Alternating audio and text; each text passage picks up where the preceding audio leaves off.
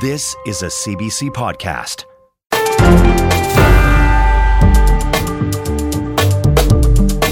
Hi there, I'm JP Tasker, and this is the Power in Politics podcast for Monday, October 2nd. On the pod today, Manitoba election polls open tomorrow after a tight race that included some questionable campaign strategies. CBC's Bartley Kives is there now. And that's not the only election we're watching. MPs elect a new House Speaker tomorrow after scandal forced the last one out. We'll ask former Speaker Geoff Regan about what to expect. And the Power Panel weighs in. Plus, a delegation of Alberta business leaders arrive in Ottawa to discuss growth goals with the federal government. What's that like amid growing tensions between the governments surrounding Ottawa's draft clean electricity regulations? One visiting energy executive shares his thoughts. And how many former Nazis live in Canada? Jewish organizations are demanding answers. We'll hear from one of them.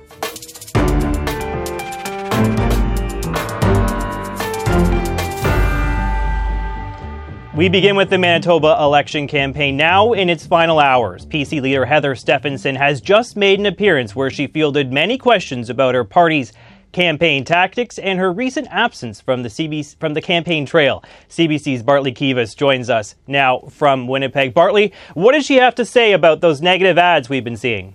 Well, these ads included ads about the various members of the NDP caucus that are running as candidates, and some of them were quite negative, focusing on their criminal campaigns, or rather criminal charges that were against them in the past.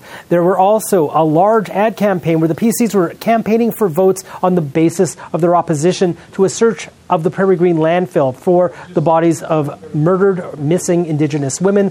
Police believe 2 of them are there. Stefanson was asked about this today, and here's what she had to say.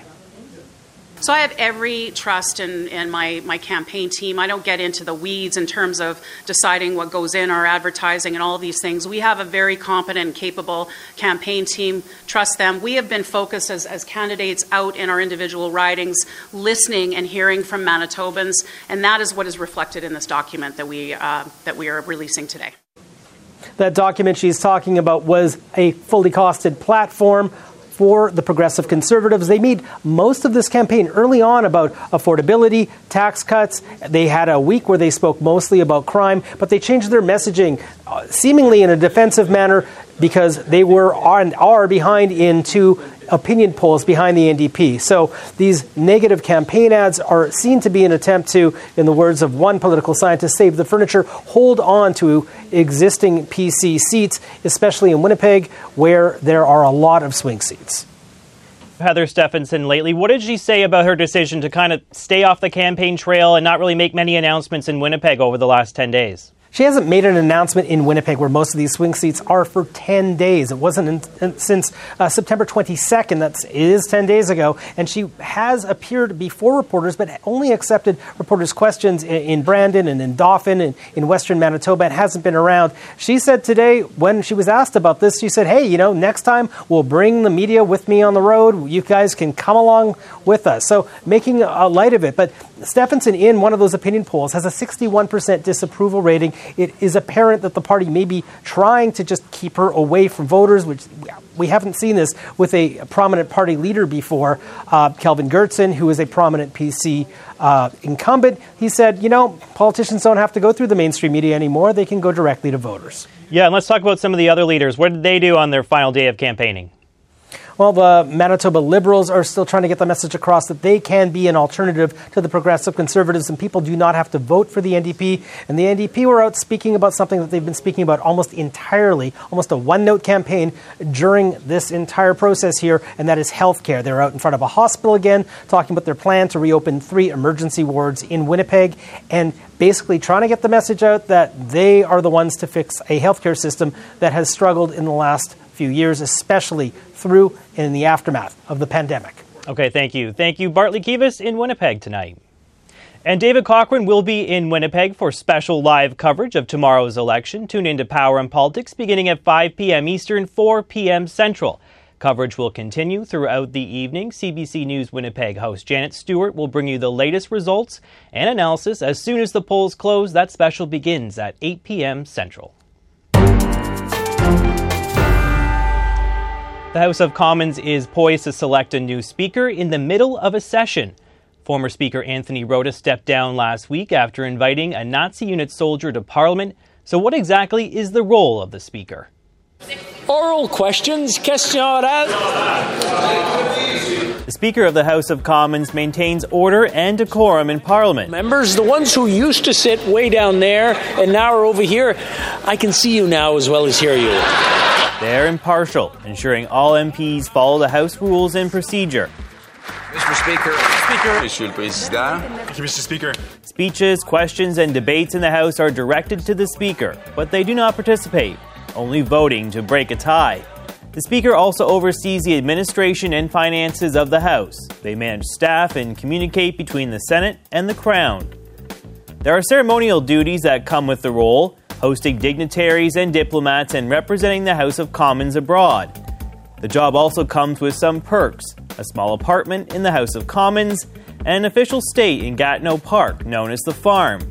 There have been 37 speakers in the history of the House of Commons. It is uncommon to have a speaker resign. Any MP except ministers and party leaders may stand for election as Speaker. So far, 8 MPs have put their names forward, while Conservatives, NDP and Greens each have one candidate in the running. 5 Liberals are after the job. To become the Speaker, they must be elected by other MPs in the House. That election will happen tomorrow. Geoff Regan is the former Speaker of the House of Commons. Welcome to the program. Thank you, JP. So what do you make of this whole Yaroslav Hunka affair, celebrating a 90-year-old veteran of the Nazis in Parliament? What's this done to our reputation? Look, I feel very bad about this, and I think lots of people do. It was a serious error, obviously, and I feel bad for my friend Anthony Rota. I'm not surprised, of course, at the result in view of what happened. And I think one of the things that members of Parliament will be thinking about as they talk to possible candidates for Speaker and vote tomorrow will be that they want someone who will listen to ideas they may have on how to avoid something like this happening in the future. We'll get to the Speaker's election shortly, but I want to really dig down into this. Do you think there's more that needs to be done? Does there have to be more careful vetting of people who are in the chamber? You know, the Liberal government to this point has said they don't really want to police who the Speaker invites to sit in the galleries. But from your perspective, is there something else that could be done to avoid something like this again? Well, first of all, I think the government is right to say that because it shouldn't be the government's role. Remember that in our system, the House of Commons is a confidence house. And the Prime Minister and Cabinet are the government only as long as they have the confidence of the House. Therefore, they must report to the House and not the other way around. And therefore, you can't have a Speaker reporting to them, right? They're not the Speaker's boss. The Speaker has to be impartial and independent. The Speaker is the servant of the House and the representative of the House. So that's why it's always been the case that only the Speaker decides who is recognized in the House. Now, this instance we dealt with, that we've seen, I think it's less a security issue than it is. There was a political risk, obviously, that wasn't perhaps identified. The list of people who would be in attendance would have been given to the Parliamentary Protective Service. I'm not sure who they would have shared it with, but that would have been to do things like a criminal record check, or are there any arrest warrants outstanding on the people being invited? And there's no indication that was the case here, but it's not their job to assess people for political risk. And that's where it's always been up to the Speaker and their staff. They're able to consult people. And of course, members of Parliament may now have their own views on whether there may be different things that should be done or that the Speaker should do, or a different process to ensure that doesn't happen again. Moreover, the House itself, if it wanted to, could make a decision about how this would happen in the future. Maybe the Speaker needs an issues manager to sit and go over the guest list with them. Well, Anthony Rota has paid the price. He's out for this. And of course, as you mentioned, MPs will choose a new Speaker tomorrow. There's a fairly long list of candidates to choose from. 5 Liberals are on the list at last count. How do you think this will play out? Well, that's going to be interesting. Look, I see on the list of people that names I've seen, I think they're all friends of mine on both sides of the House. Or all sides of the House, perhaps, but I wish them all well. I'm going to be watching with interest. I must admit, I don't watch the House every day, But I will certainly be paying attention tomorrow because I'll be interested to see who ends up the winner. As you know, it's a process now which is quicker than it used to be. Once upon a time, actually, first of all, it was very quick in the sense that the Prime Minister would nominate the person.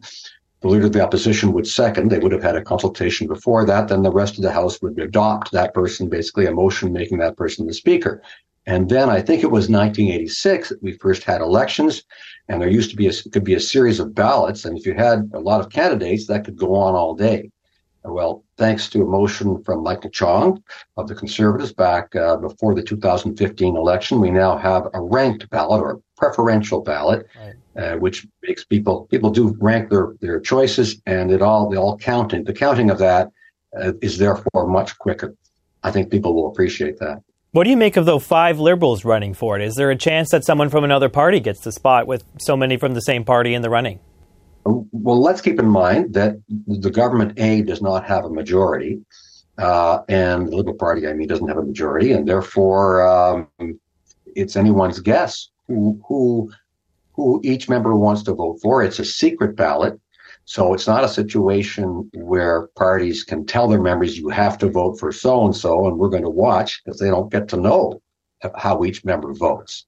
Members can have all kinds of discussions about this.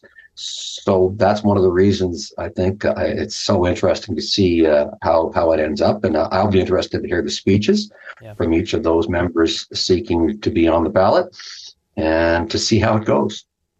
Question period is political theater. I don't have to tell you that. But there's one candidate who I think has an interesting idea. They're pitching getting rid of the MP's speaking list to make it a little more freewheeling, so the speakers aren't bound by what the Prime Minister office wants or what the opposition House leaders have in mind. Do you think that could work? I think it's worked in the past. On the other hand, so I have mixed feelings about that. And that's something I thought about from time to time. And on the one hand, it certainly would add to the influence of the Speaker and perhaps, I would hope, cause members to be to behave better and to try to win the Speaker's favor in a sense.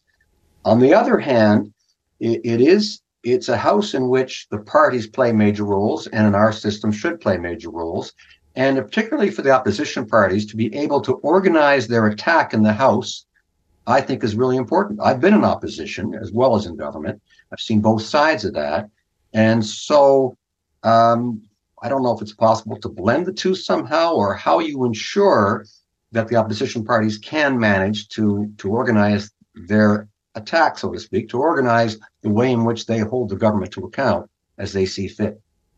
Just very quickly, what do you make of how the MPs behave in the House? There's a lot of talk about improving decorum, but the people that actually sit in that chamber don't seem all that interested in it. Is there something they can do, the next Speaker, to fix this, or is it a hopeless endeavor?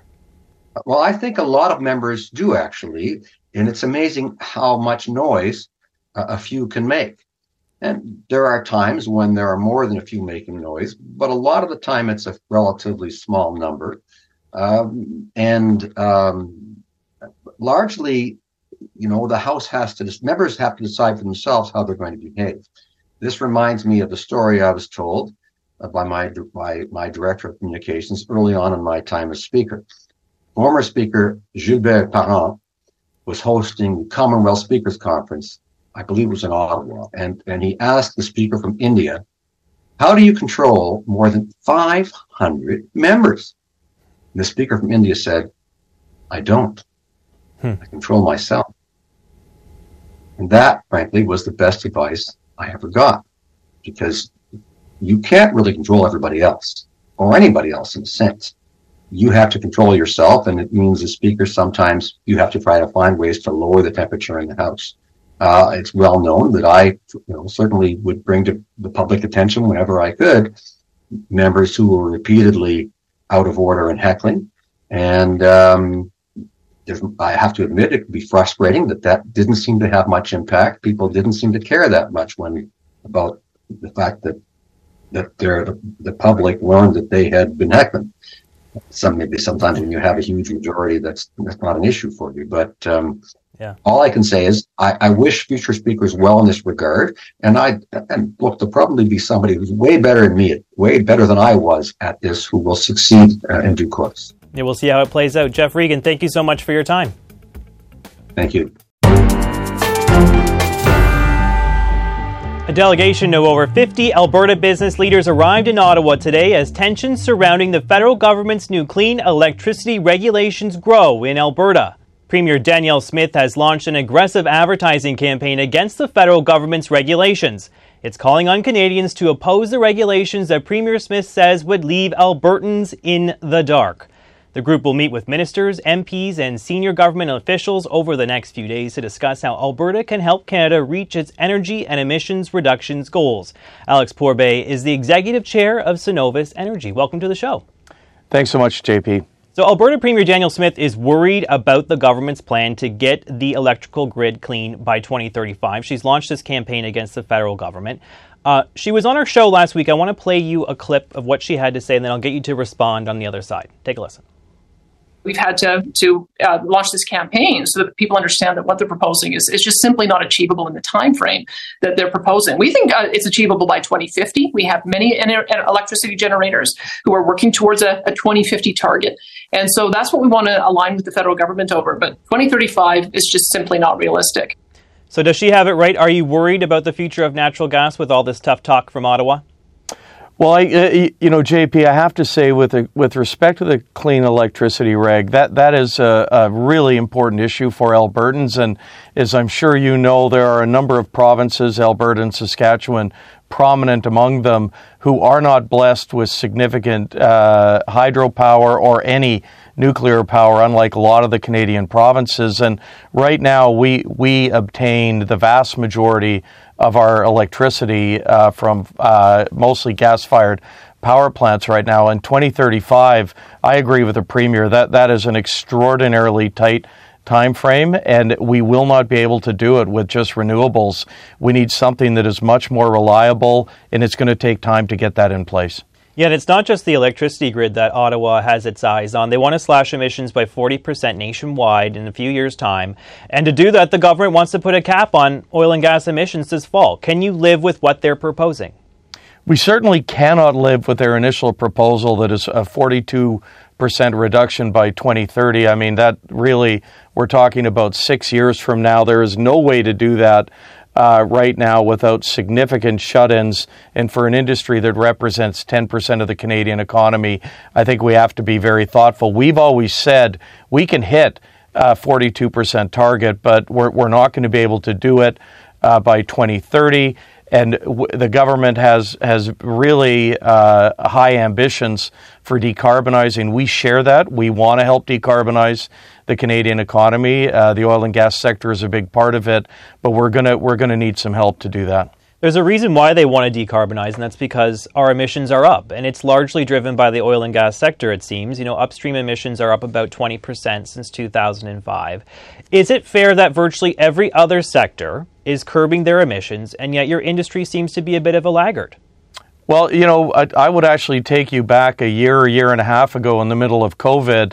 This federal government was asking very strongly for this industry to increase its oil and gas production in order to meet the need for energy. And I think we all saw what almost very tragically happened in Western Europe last winter. So we were really responding to that request from government. I think every major oil and gas company that I talk to in Western Canada, we are all very serious about dropping our emissions. My company has significantly reduced its emissions over the past 15 years, and I don't know another company that isn't following in the same place. And there are real implications of reducing the production of oil and gas, and the world is going to consume what oil and gas it's going to consume. And if Canada were to stop producing tomorrow, that share would be gladly taken up by Russia, by Saudi Arabia, or others. So I think the real goal is for us to work with the province, work with the federal government. And that's really what I have been doing and my other upstream companies have been doing with our Pathways initiative. But are you worried about regional resentment? Not necessarily Alberta being unhappy, but maybe the rest of the country, because other sectors, other parts of the country, they're doing their bit. And some folks say, the oil and gas industry, they're just not doing enough to help with the national effort. What do you say to that criticism?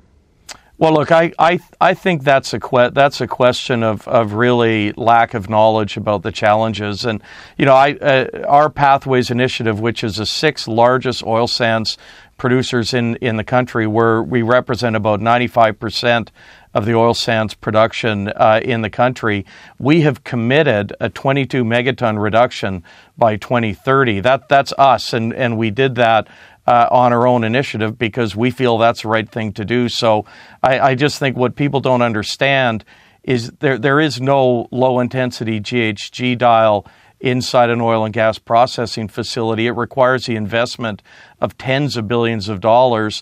All of those projects have extensive permitting requirements, extensive Indigenous requirements that we sit down and talk with Indigenous communities.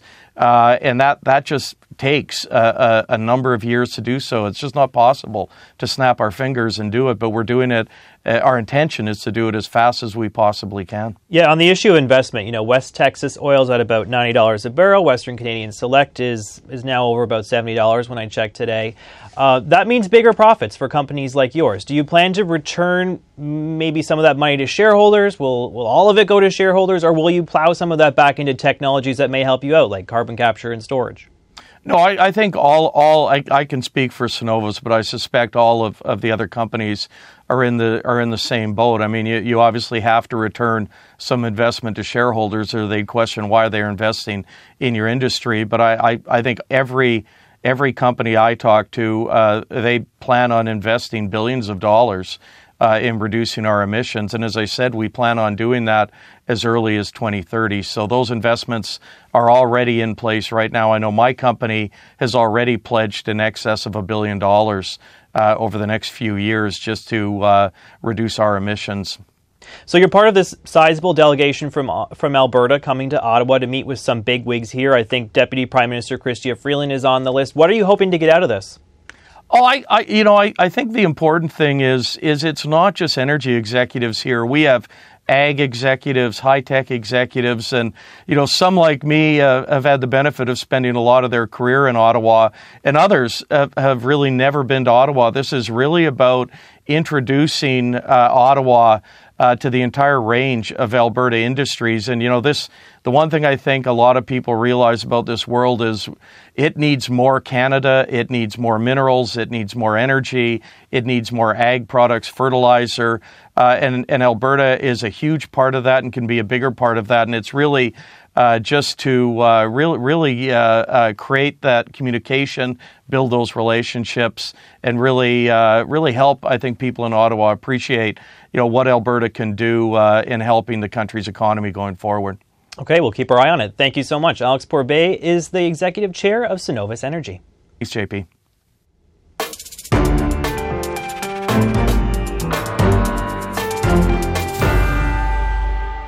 When it comes to remembering the victims, we've done a lot. But when it comes to remembering the murderers, we've done very little. And the victims were totally innocent. If we're really going to learn from the past, we have to find the lessons that can be learned from what the murderers did and how they escaped justice. And right now, we're not able to fully learn that lesson because of the failure to disclose the records. Some Jewish groups are calling for the federal government to disclose more information about alleged Nazis that entered Canada after the Second World War. Specifically, they want redacted files that are related to the Deschênes Commission report that was done decades ago. This push comes after Parliament honored a man who was revealed to have fought for a Nazi unit. For more on this, I am joined by Michael Levitt. He is the president and CEO of the Friends of Simon Wiesenthal Center for Holocaust Studies. Welcome back to the show, sir. Thank you, JP. So the president, I don't know if you saw this over the weekend, but the president of the Ukrainian National Federation of Canada has defended Yaroslav Hunka, saying he was really fighting for Ukrainian independence. What do you say to arguments like that? I say that those that are going to put forward apologist arguments are really not to be given a public platform. And we've seen statements from the Ukrainian Canadian Congress which have been very sympathetic and understanding to the pain that was caused the Jewish community. So to see voices like this speaking out and being given, print space, it's a little disappointing. Yeah, the Deschênes Commission, let's take it back to one thing I was focused on over the weekend. I filed on this last night for the National. I think this is really quite interesting. The Deschênes Commission studied the issue of war criminals in the 1980s. It had two parts to its report. One was public, the other was kept confidential. So we don't really have a list of ex-Nazis in Canada as a result of all this secrecy. Why do you think the government should release these documents now? The expression sunlight is the best disinfectant could not be more relevant than to this situation. If ever there was an issue in Canadian history and Canadian policy that required disinfecting, it's our shameful record as it exists with covering up Nazi war criminals' immigration to Canada during the 40s and 50s. It's long overdue, JP. Do you have any insight into why the names were kept secret? Why were these alleged Nazis protected by the government? This is one of the things that the Deschênes Commission and the Rodell report that was part of that looked into. Why were the decisions made? Who made them? And no, we want to know that. I think these were likely very hot potato issues back in the time. And the only way that we're going to get the kind of answers that, believe me, you and I are both looking for, the Jewish community's looking for, Holocaust survivors and so many others, is for these to be, for the unredacted files to be opened. Have you heard from the government on this? Is there any openness to revisiting the Deschênes Commission's report? You know, NDP leader Jagmeet Singh was out yesterday. He was very clear about this. He thinks there should be more transparency. Have they been in touch with you about this? No, we haven't spoken to them yet on this issue. I did see that one of the ministers, I think Minister Miller, did make some comments outside of QP the other day. So listen, they're hearing loud and clear from multiple voices in the Jewish community and many others from both, historians and policy people that this really has to be the next step. There's been harm caused to the Jewish community and to so many others, to the victims of the Nazis and also to Canadian veterans, many of whom sacrificed so much to go over and defend against the Nazis in World War II. For all of them, we need once and for all to address the harm caused. The way to begin that healing, the way to advance that type of healing is to come to terms with a difficult past. These are going to be difficult files to read. It's not going to be easy. I'm sure it's going to be an embarrassment for, some people in government. And again, we're not just talking about the government now. We're talking about successive governments dating back decades and decades and generations. But this is a stain on Canada, and it needs to be come to terms with, and it needs to be opened up. So I just want to clarify. So you're a former Liberal MP. You know a lot of the people around the Prime Minister. Has anyone from the PMO or anyone around the Prime Minister been in touch with you after the Yaroslav Hunka event? Has anyone reached out to the Friends of Simon Wiesenthal Center? Yeah, we've had some people reach out to express sympathy for what happened, but nothing in terms of any kind of detail about how to advance this file moving forward. And that's what we want to see. We want to see really a deep dive into how they can begin to, again, open up the files. There's so much information that needs to be looked at. We want to be part of that process. We want to assist. We want to be able to work with the government alongside organizations like B'nai B'rith. I saw former Special Envoy Erwin Kotler had made a similar call for the release of the data, and so many more people. This is the time to do it. We have a history in Canada of not dealing with the difficult issues in our past. This is one of those difficult issues. And the only way that we're going to move beyond it is to have a full accounting and be able to deal with probably some of the difficult truths. But you know what? We're resilient. We're a resilient country, and we'll come out the other side of this stronger. Yeah, I mean, I just keep thinking this was a deeply embarrassing incident, deeply offensive to so many people in this country, a country that bravely fought against the Nazi war machine. What do you hope comes from this? What can we learn from this mishap? Well, JP, you're right, but it wasn't just in Canada that the pain of this situation was felt.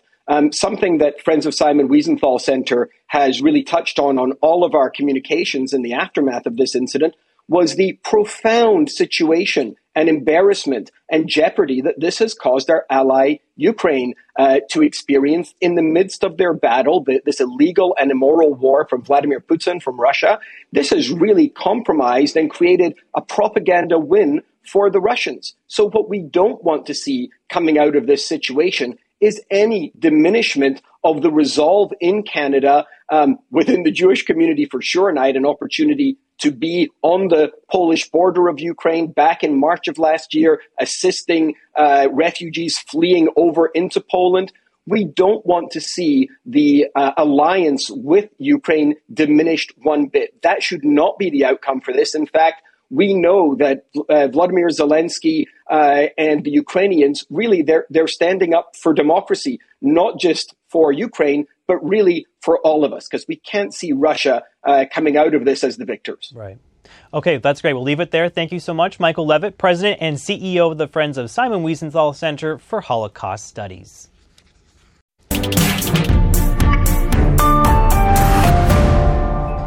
Manitobans head to the polls tomorrow. One more day, everyone. One more day to Election Day. We are asking for your support so that we can change the government and fix healthcare in Manitoba. We will create bigger paychecks by lowering income taxes. Every single candidate running for the Manitoba Liberals is doing it because we know the other parties will never deliver. No matter who you plan to vote for in this year's election, please do get out and cast your ballot.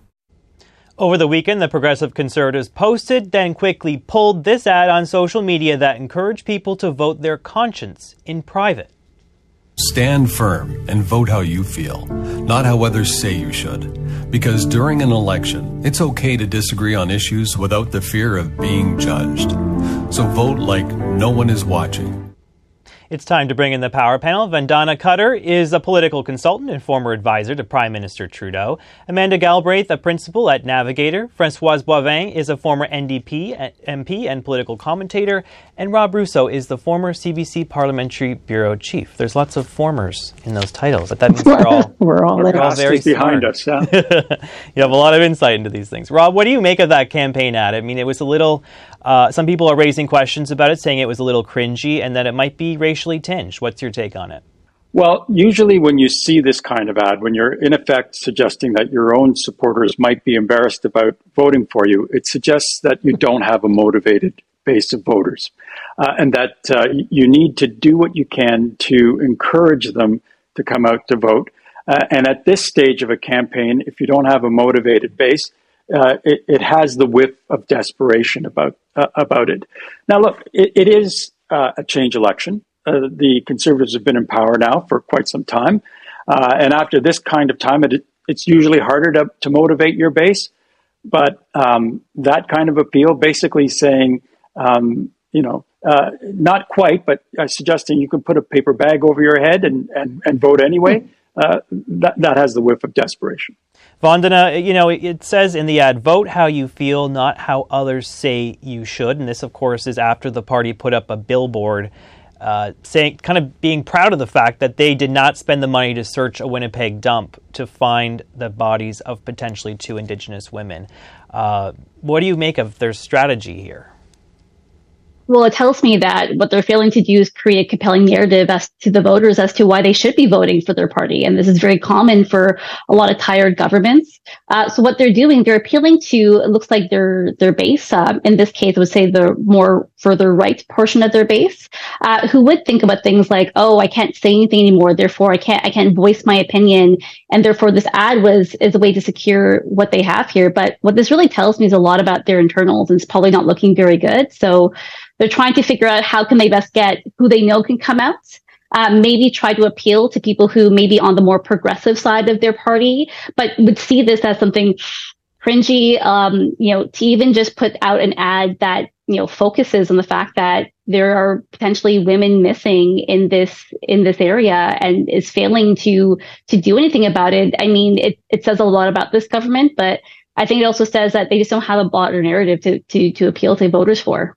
Amanda, you've run a lot of campaigns before. What do you make of the fact that we really haven't seen Heather Stefanson, in the media for the last 10 days. She's kind of been missing in action up until today. We haven't heard her speak to reporters and take questions. Is that a sign that she's maybe fearful of what the result will be, or is it she's a liability for the party?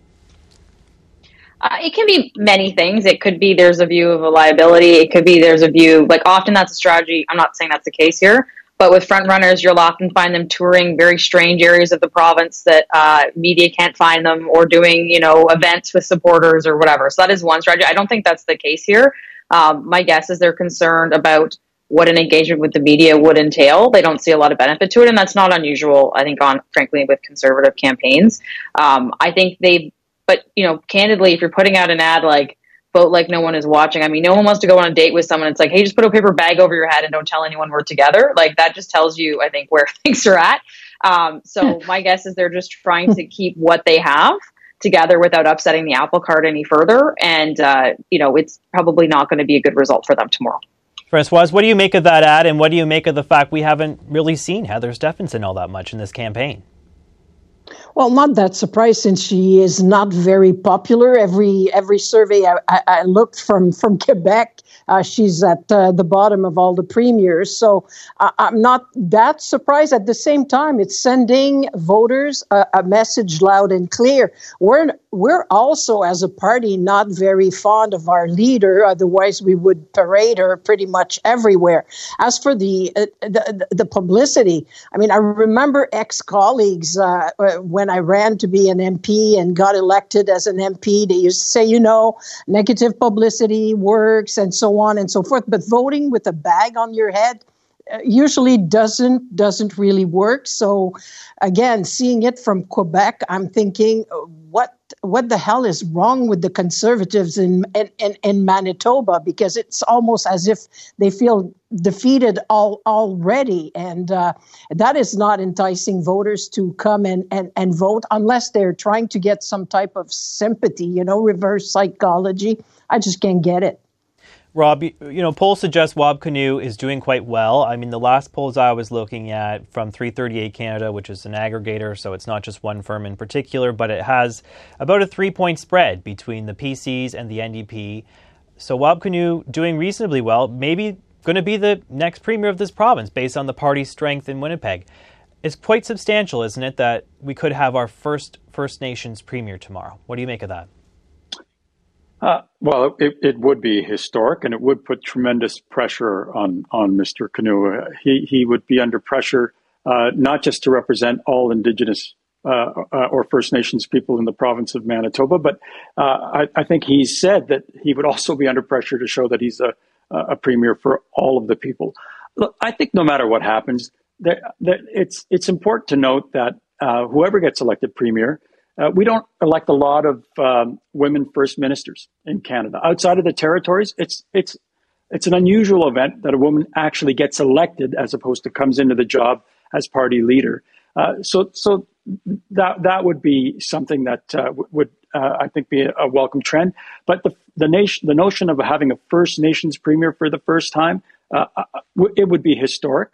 And it certainly isn't part of the calls to action of the Truth and Reconciliation Commission. But I think that it would go a long way, I think, towards showing people that this is possible in Canada now. It's not an impossibility. And it shouldn't even be an improbability in a province where 18% of the people are from First Nations.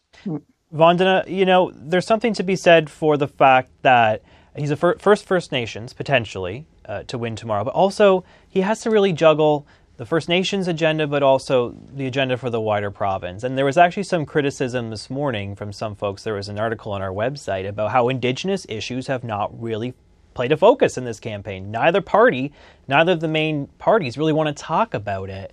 Do you think that Wab Kinew is kind of trying to stay away from those issues?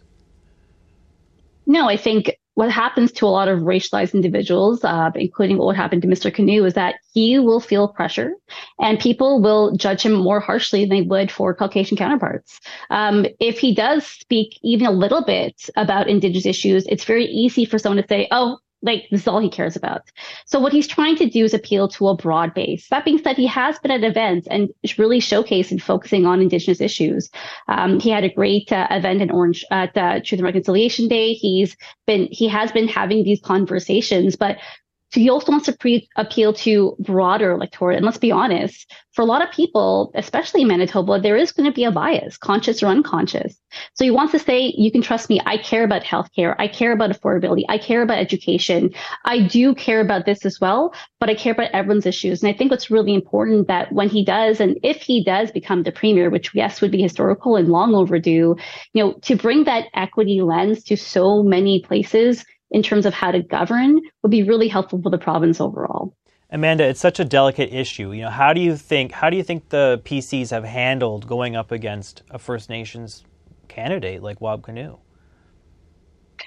I think obviously we've seen, a struggle there. And certainly I think some of the positioning, particularly around the search for the two women, I found incredibly distasteful, to put it mildly. So I think, they probably tried to, other than sort of shadowboxing with some of those issues, they have tried to a certain extent, ignore it directly from the leader, but perhaps hint at it in other ways, which, I think that may be a little bit of what the hold your nose and vote, or vote in secret, or vote your conscience, whatever the heck that is, right? So I think it can be challenging. I mean, Mr. Kinew gave a very remarkable speech a couple of months ago, kind of ahead of the real heat of this campaign, about his indigeneity and, how that plays into the campaign and him as a leader. And I would encourage folks to listen to that, because I think it's well worth your time. Yeah, Francoise, he's been quite upfront about that. He's had past troubles, that some things, might be a little problematic. Voters might be a little uncomfortable with it, but he owned it, right? He really was out front about it as soon as the election campaign began. How do you think Wab Kinew has run this campaign? I think he did a great job. And I think it's surprising sometimes when you get so personal with some advertisement. Sometimes it blows back right in the face of those who published those publicity. Because if my facts are correct, and you'll correct me if they're not, he's been elected before and with this as a background. So it's kind of cheap shot. And Canadians everywhere in every provinces do not like cheap shot. And he stayed on top of of these issues. He never shied away. And I think he's showing that he's premier's material. I want to shift to the election that's happening in Ottawa tomorrow, that of the new House Speaker, Anthony Rota. There are 8 candidates replacing Anthony Rota. There are 8 candidates in the running, including 5 Liberals, 1 Conservative, 1 New Democrat, and the Green Party co-leader Elizabeth May herself. What do you make of the field of candidates, guys? And do you think that there's a chance we could have an opposition MP in here? Rob, we'll start with you. Well, I think that Chris D'Entremont probably had a decent shot up until last week, when he, as far as Liberals are concerned, put himself out of the running on a ruling he made over Melissa Lantsman calling Karina Gould disgraceful in the wake of what happened with Anthony Rota. I don't know that there was ever a chance for a Conservative MP to be Speaker, but I think that ruling probably soured his chances. You never know on a ranked ballot, but I think if you were going to ask me to handicap it right now, Alexandra Mendez would probably be the favorite. The Liberals still have 158 seats, the most votes. But when you look at it, it's who is least offensive. That's the question you got to ask with these things. And number 2, who would want it? Ken Hardy put it very well to CP when a reporter from Canadian Press asked him if he was interested, and he looked at the reporter and said, "Do you not like me? Did I do something? Why would you even think of me for this job?" Although it does come with a lovely, you get a nice house. You get an estate in the Gatineau Hills. Almost an apartment. A big raise in your MP's salary, but you're not respected. You're not listened to. You're now openly mocked by all sides, it seems. And so there can't be a lot of on-the-job satisfaction. Vandana, I really do have not much time, so let me get your thoughts quickly on this. There's 5 Liberals running. Is there a chance that this puts an opposition MP in the job? No, I think Liberals rallied behind a Liberal at some point, no matter what it is. That's what they'll be focused on. I think Rob is 100% right. I think anyone who might have given a nod to Outremont would have now changed their mind. And I think it'll be interesting to see Alexandra as, I think, as the first woman speaker, as well as Greg Fergus as the first potentially Black speaker. And those are historical options that should be interesting to consider. Jean Sauvé was first woman. Jean Sauvé in the 1980s. Okay, good. Wasn't sure, but yes, thank you for correcting that. Yeah. Amanda, really quickly, what do you think of the possibility of Chris d'Entremont being in that chair? You'd have to go against his own party, who sometimes there's some bad behavior over on that side of the House. Yeah, I think there's always examples of speakers who sort of put on their nonpartisan hat when they do this work, and there's been lots of credible ones to do it. I don't think, frankly, d'Entremont is going to get it, given Liberals organizing tomorrow. I know it's ranked ballot, so we'll see, but that's a long shot for him. But if the Liberals don't manage to coordinate their ranked ballots and secret ballots in a way that works, we may be surprised. Yeah, that could be quite interesting. Thank you to the Power Panel, Vandana Cutter, Amanda Galbraith, Françoise Boivin, and Rob Russo. Thank you so much for joining us on Power and Politics. That's it for today. If you like this episode, please follow the pod and catch our next live show on CBC News Network. We're on weekdays at 5 p.m. Eastern. I'm JP Tasker. Thanks for listening.